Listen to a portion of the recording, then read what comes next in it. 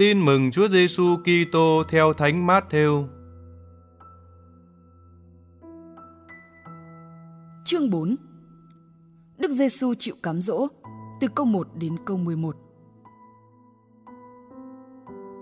Bấy giờ, Đức Giêsu được thần khí dẫn vào hoang địa để chịu quỷ cám dỗ. Người ăn chay ròng rã 40 đêm ngày, và sau đó người thấy đói. Khi ấy, tên cám dỗ đến gần người và nói: Nếu ông là con Thiên Chúa, thì truyền cho những hòn đá này hóa bánh đi. Nhưng người đáp: Đã có lời chép rằng, người ta sống không chỉ nhờ cơm bánh, nhưng còn nhờ mọi lời miệng Thiên Chúa phán ra.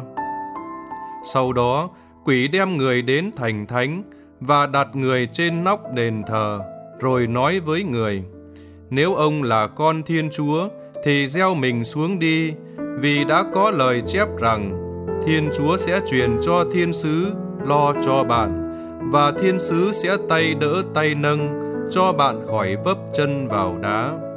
Đức Giêsu đáp: Nhưng cũng đã có lời chép rằng, ngươi chớ thử thách Đức Chúa là Thiên Chúa của ngươi.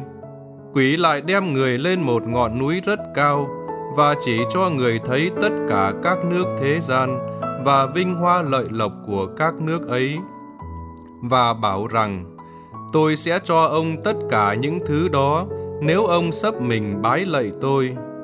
Đức Giêsu liền nói: Sa-tan kia, xéo đi, vì đã có lời chép rằng, ngươi phải bái lạy Đức Chúa là Thiên Chúa của ngươi, và phải thờ phượng một mình người mà thôi.